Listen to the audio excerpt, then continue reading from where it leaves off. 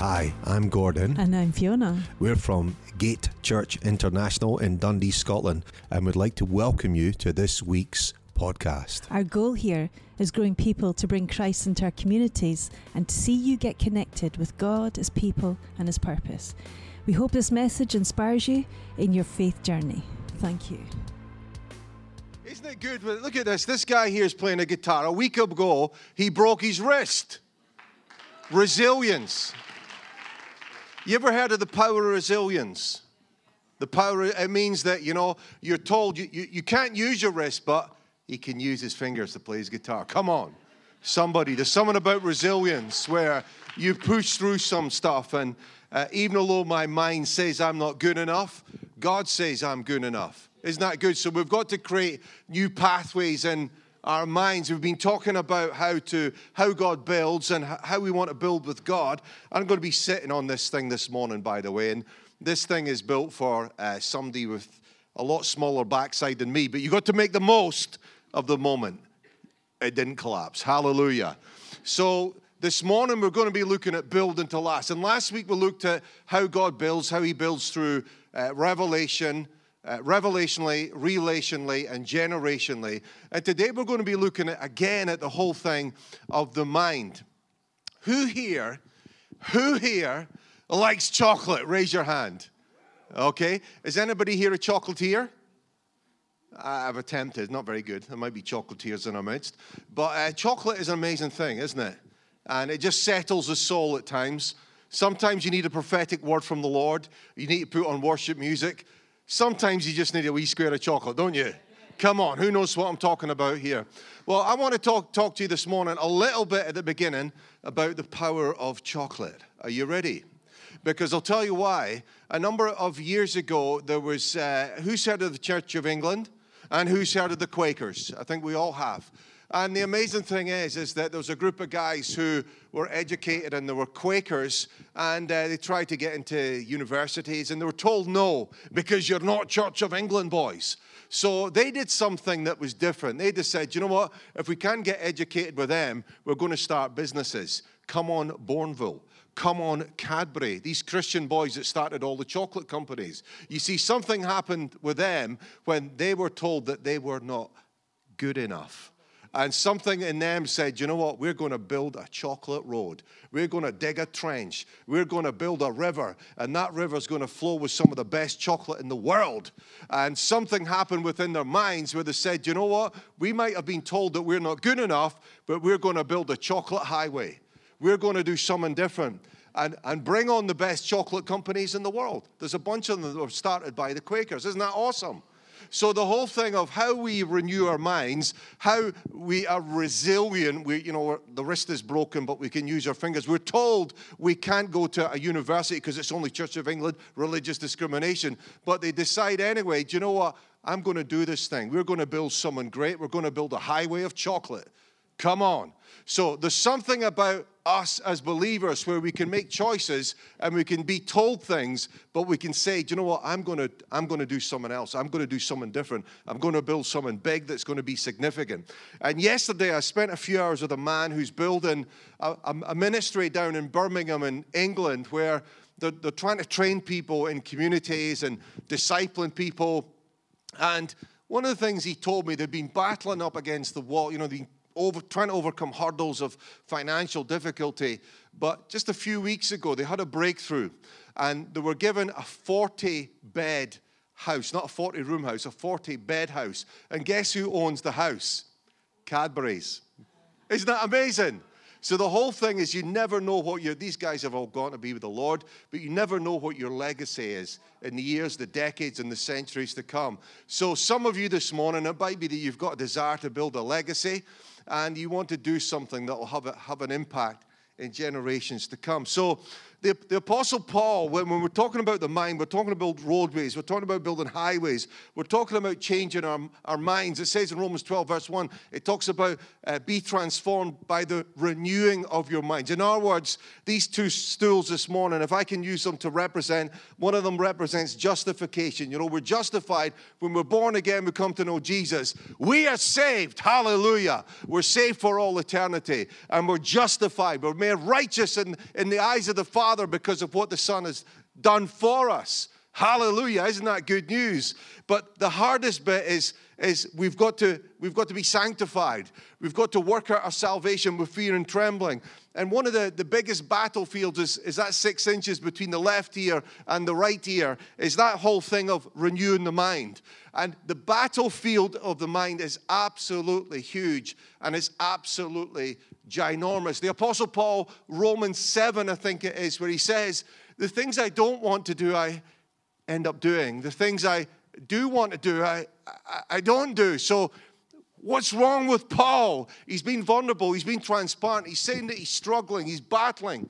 In Corinthians, it talks about the strongholds. It talks about our battle's not against flesh and blood, but against the principalities and powers. And it talks about the strongholds. It talks about bringing down strongholds. What is a stronghold? The stronghold is something that's got a stronghold on you. It's something that wrestles you. You ever seen a guy that's 5'5" and someone else that's 7'2", and the guy who's 5'5" beats the guy that's almost 7 foot tall? How does he manage it? Does he punch him? Does he kick him? No. He gets him in a stronghold and he grabs his neck. The guy can't breathe. Either that or he's got his back up here and he plays with his little finger and his tendons, and the guy's screaming with agony and he taps out. And the guy's won because he's got a stronger stronghold.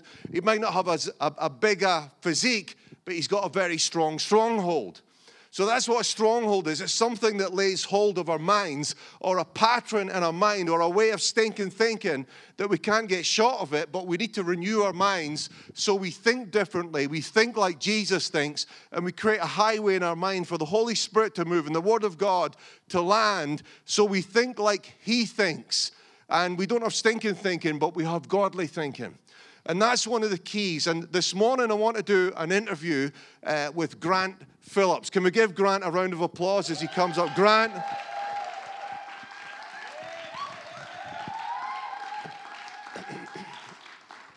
Oh, I was going to borrow the one-handed guitar player microphone, but you've already got one. So this is Grant. So Grant, tell us, some of you already know Grant, but where are you from, Grant? You're not from Dundee, are you? No. I'm from the south of the border, so from the southwest of England in Plymouth. Plymouth, very good. And fantastic. That's great. That's great.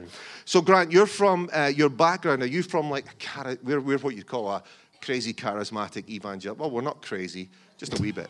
But we're what you call lively evangelical church, loud news.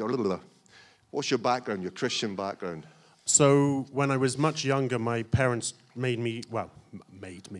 sent my brother and me to Sunday school, which was part of a Brethren church. So I grew up Brethren up until my teenage years.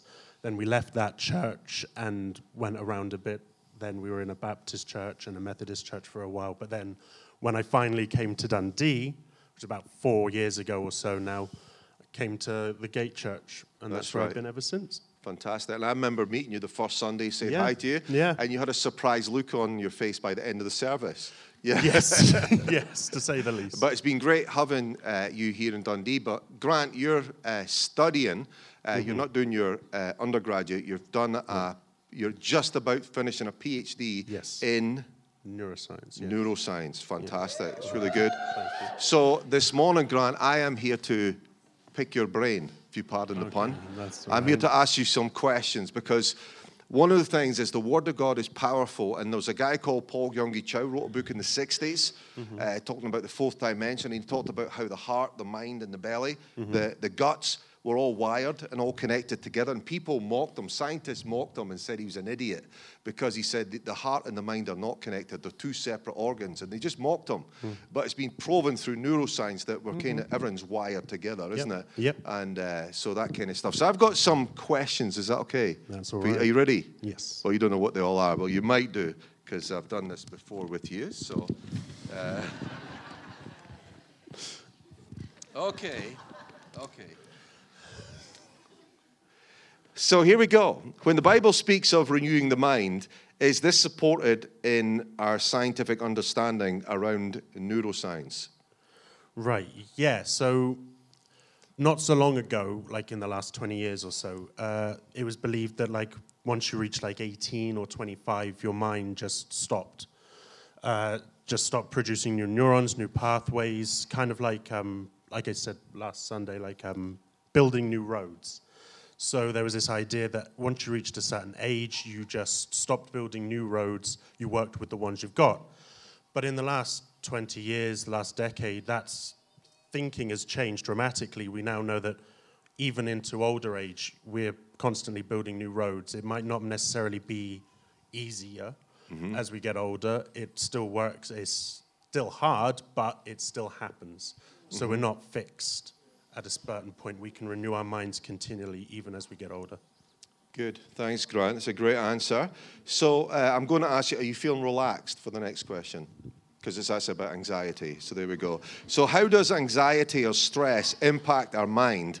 What changes occur within the brain, when we're stressed and anxious? Yeah, so when we're stressed and anxious, of course, we start to develop pathways or these roads, and they can distract us or take us away from the norm. So the way to think about it kind of is like the brain has its own way of regulating itself. Stress happens, that's a normal thing. So our bodies and our minds, God's given us minds that are able to cope with stress, are able to cope with those short-term stresses.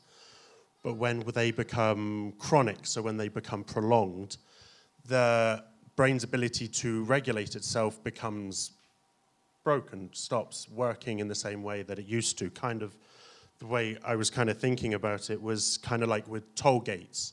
Like you have tolls on roads to control traffic or to slow it down, but if that's constantly coming at you, then in different areas of the brains, the toll booths just go, no way, fine, we just won't be there, whilst other areas put too many in place.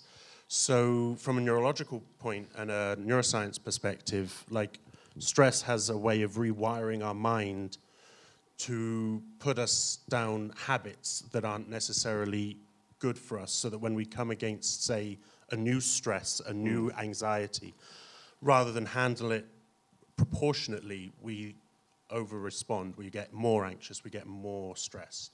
Okay, wow, okay. And can these changes translate to a change or changes in our physical body? If we're thinking these thoughts, these negative thoughts, these anxious thoughts, does it affect the human body as well? Right, so when it comes to the body, so one of the main stress pathways that people know about is what's called the HPA axis.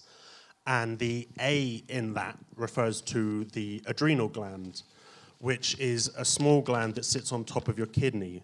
So from the get-go, even just with normal stress, one of the main components and pathways that we are aware of is putting out hormones and chemicals into our bloodstream that will therefore have an effect on our bodies.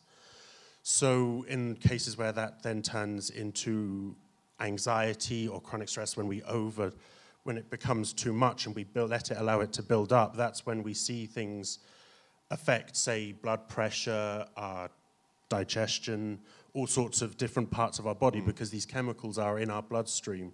So like some people, if you've ever been tested for anxiety or depression, one of the tests they might do is, for instance, your blood cortisol level, which is kind of a hormone that we associate with stress and anxiety. So it just goes to show that it isn't just locked in our heads, it does affect the rest of our body. Okay, so it does have an impact. Okay, what practical things can we do to help us when we think about renewing our minds? Right, so when it comes to the practical side of things, what I've been like I mentioned on Sunday, so like what I found for myself is good, and what seems to be apparent in the literature with these things is openness. So speaking about it physically to yourself, so even in your alone prayer time, when you're just with you and God, just taking it out of your head and verbalizing it changes the way your mind processes that information. Because how often have we been like thinking about something and we know the right thing to do, but we mull it over in our heads, and then when it comes to doing it, it doesn't translate, it doesn't happen. We just hit back into those habits. So what verbalizing it can do is help us take it from that subconscious habit to a higher level, and that can then allow us to bring God in. That can allow us to bring in the prayer, that can focus our prayer time and allow us to get that renewal of our mind that God promises us. Wow, tremendous. Wow. Yeah. Okay. So if I'm say I come to you and you're a Christian, you're a neuroscientist, and I say I need some help. I go through like feelings of depression, and I think depressive thoughts, and I think it gets pretty dark. How do I think my way or feel my way out of that? How do I renew my mind through that? I think the fact that you're actually communicating that to begin with is a good step. A lot of the time, especially when we're anxious, we tend to think that we know what other people are going to say, and we lock ourselves into that kind of mindset that we're alone. So instantly, when we talk to another person about these things, like the Bible talks about being accountable to our brother and sister. So this relates not only to depression, but other things that we have issues with, like addictions and so on. Having that accountability, but then also just keep on being open, remembering that God is the source. But then also, if you need help, seek it. Go to your pastor and talk to them. Go to see counseling if you need it. If those, remembering God is the one to have your eyes upon, but if you need help, get it. Yeah, it's good. It's really good stuff, Grant. Also, it says in Psalm 119, verse 15, I meditate on your precepts and consider your ways. So there's something about meditating upon the Word of God and how we do that and how we apply that. And it says in Psalm 143:5, it says, meditating on the word, it says, I remember the days of long ago. I meditate on all your works and consider what your hands have done. And it's that thing of meditation. See, often when people in a Christian context, when we hear the word meditation, I can't cross my legs like this and pull the other one up there, put my hands like this. People often think of transcendental meditation or some kind of meditation where you're emptying your mind. But it seems that the Word of God tells us to renew our minds, but also to fill our minds up with new things.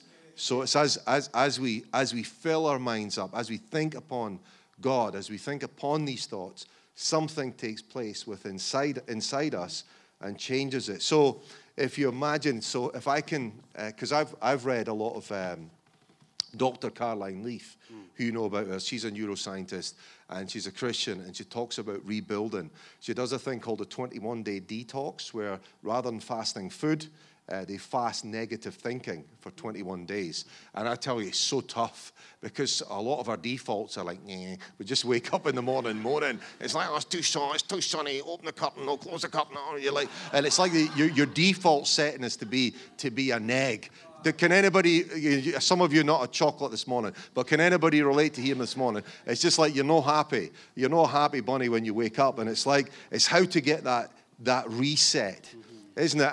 And she does a thing where she talks about when with neuroscience, they've scanned human brains, and when people are thinking negatively or they're moaning or complaining, it's like, if you imagine Zorro upside, it's like a lightning strike. It's like this lightning strike of negativity. But when somebody thinks positively, it's like a little broccoli. It's like a tree that sprouts up, and it's reaching up, and that's what it looks like on the scans. And it's like, it's so powerful, and it's like, wow. So when you think negatively, strike down death. When you're thinking positively, you're sprouting new life. You're bringing fruit to your mind. You're bringing fruit to others. There's something that takes place in the mind but for some of us, we need to recognize that some of us are battling through in our minds, and a lot of people are battling through moods where they just struggle with depression or struggle with these things. But the key is 100% in the Word and how we think. Another, when we were talking earlier, one of the illustrations that we talked about was when you build a pathway in the mind or a roadway in the mind, It's like that negative or that complaining or that there's something within us or that depression, whatever it may be, or I can't do this, I'm not good enough for God. All these negative thoughts. And it creates a pathway. So it's like a pathway through a garden or a forest. Is that right? Yeah, so rather than it being like it branches off and you get these other road systems, so basically, when we think about it, a road that's well used will be maintained, whereas a road that we don't use will fall into disrepair. But what happens when we have this negative thinking, when we become stressed and we go down these roads, we entrench them. So it's kind of like, when I was saying, it's kind of like how, if you know your history, some of the main motorways that we have now used to be Roman roads. So it's that ancient road that we've gone down before because of stress or anxiety. We just keep going down it, and it just becomes the new motorways that our mind goes to when we think of something new. When we come against something, a new stress or anxiety, we just go back down that motorway that we've been going down for so long. Wow. So it just entrenches in your mind. So yeah, it becomes hard to break, but it is possible though. Wow. I remember years ago, it's wonderful. I remember years ago when I was first a Christian, I was only a teenager at the time. And I heard a testimony of someone who'd been going through stress and anxiety. And they talked about how they washed, they had a pile of dishes in their house. And they said, what I did was I took one dish and I dried it. And I said, thank you, Lord, that I'm able to dry this dish. And they celebrated. Then they moved on to the next dish. And I was like, honestly, this is no joke. I was judging them thinking, what's the matter with them? What's the problem with that person? But then the penny dropped with me, because when I went through some stuff or depression, I began to think, thank you, Lord, for this breakthrough. Thank you, Lord, for this dish. Even now, if I do the dishes, Fiona's like, thank you, Lord, that he's done a dish. Hallelujah. So it's like, it's the power of the little by little, because often we think of giant steps.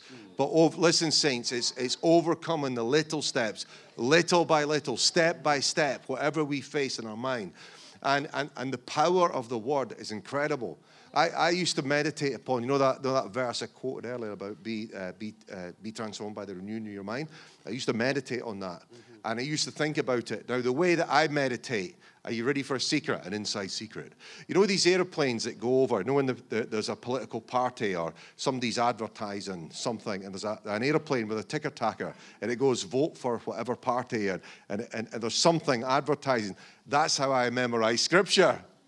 So I have an airplane that goes up in my mind, and there's a wee ticker-tacker that goes, be transformed by the renewing of your mind. And I have these things, so I have these meditations. That's how I renew my mind, because I'm a visual thinker. You know, some of you are line upon line book readers. You just read the book and boom, it's in. You're totally lit. Your neurological pathways are all changed. But I'm like a slow down. I've got the pickaxe out. I've not got a JCB. I've got a pickaxe. I've got to go through it little by little, meditate upon. And I remember meditating. I remember for days I'd pick one verse, and if I couldn't remember it the next day, I would meditate on it again until I could quote it. So that whole thing of our weapons are mighty in God for the pulling down of strongholds, I began to meditate on that. And I think it took 3 days to get through my skull till that new highway was built. And there's times now, 30 plus years later, where there's certain proverbs, I'm lit with them. They come to the fore. There's certain times when I'm or talking to someone about Jesus, boom, it's like the verse comes back. And I've not thought about it that day. It's just come back. Why? Because it's been placed in the new roads. It's been placed in the roadways. It's part of the pavement. There's a slab in the mind. There's something being laid. But it's important to take our time and do it. And it's the whole thing of meditation, you know, the whole thing. Fiona does it with the kids in the kids' work. She's got them all memorizing all the books of the Bible. She's got them memorizing. I know a lot of you do that as parents, but the whole power of memorization is such a powerful, powerful tool. You know, sometimes I can listen to some of the best podcasts on planet Earth, and they're phenomenal. Then afterwards, Fiona will say, what was it about? And I'll go, can't mind. But what I've learned to do is to have one takeaway. So I take one note from a sermon. So if this morning, if all you've got is one line from the sermon, fantastic. But the key thing is building that roadway in your mind. Come on, saints, let's do it. Let's rebuild our minds. Let's be like the Bourneville boys or the Cadbury chicks, the guys that said, you know what, I'm not tolerating this put down. I'm not going to allow this thing to make me go into depression. But they rose up and said, you know what, this is a moment of opportunity to rise up and see something new happen. And you might not be Mr. or Mrs. Cadbury here this morning, or Barry Bovril or Barry Bourneville or whatever he's called. So, but the fact is that if you start renewing your mind, if you're somebody that overcomes, if this morning, if all you've got is a takeaway and a 2x2 slab that says, I'm going to choose to renew my mind this morning, I want to tell you, I feel like a victory here this morning. I feel like a victory shout, because there's something about renewing the mind that is incredibly powerful. And somebody might say, well, why are we talking about science? Why aren't we just talking about the Bible? Do you know what? The science confirms the word, doesn't it? You've been studying, your head's been in these books for the last 5 years, and you just do an executive summary for these guys this morning, and they've got this takeaway, knowing that the science backs the word. What people have been preaching for decades, millennia, from the word is the truth, and it changes people. The great thing with the Word of God is that when the Word goes in, the Word is like a supernatural seed. And that's what I love about the Word of God. So as soon as we meditate upon what He says about us, something changes. Something changes. And that song, my mind says, I'm not good enough. But you say I'm good enough. And it's that whole thing of learning to conquer the moods, conquer the depression, conquer the negative thoughts, conquer these things that say you're not good enough. But God says you are good enough. God says, I have placed you in that place of work. God says, I have placed you in that business. God says, I'm raising you up to do great things for me. And little by little, day by day, just meditate upon one verse. I want to tell you, one of the things I did early on as a new Christian, I read through the Bible in a year, and I now do it by audio. And sometimes I can't remember a thing, but it goes in. It goes in because I've meditated upon it for years. But I've learned with, likes of Proverbs, is just meditate upon, read one book of Proverbs, meditate on one verse, and that's your takeaway for that day. And the next time you're in that chapter, 31 days later, or 29 days later if it's February, every 4 years, you'll be back in the verse, and you might choose another verse. But it's important just to have that daily habit of downloading and changing the human mind for the glory of God. Amen.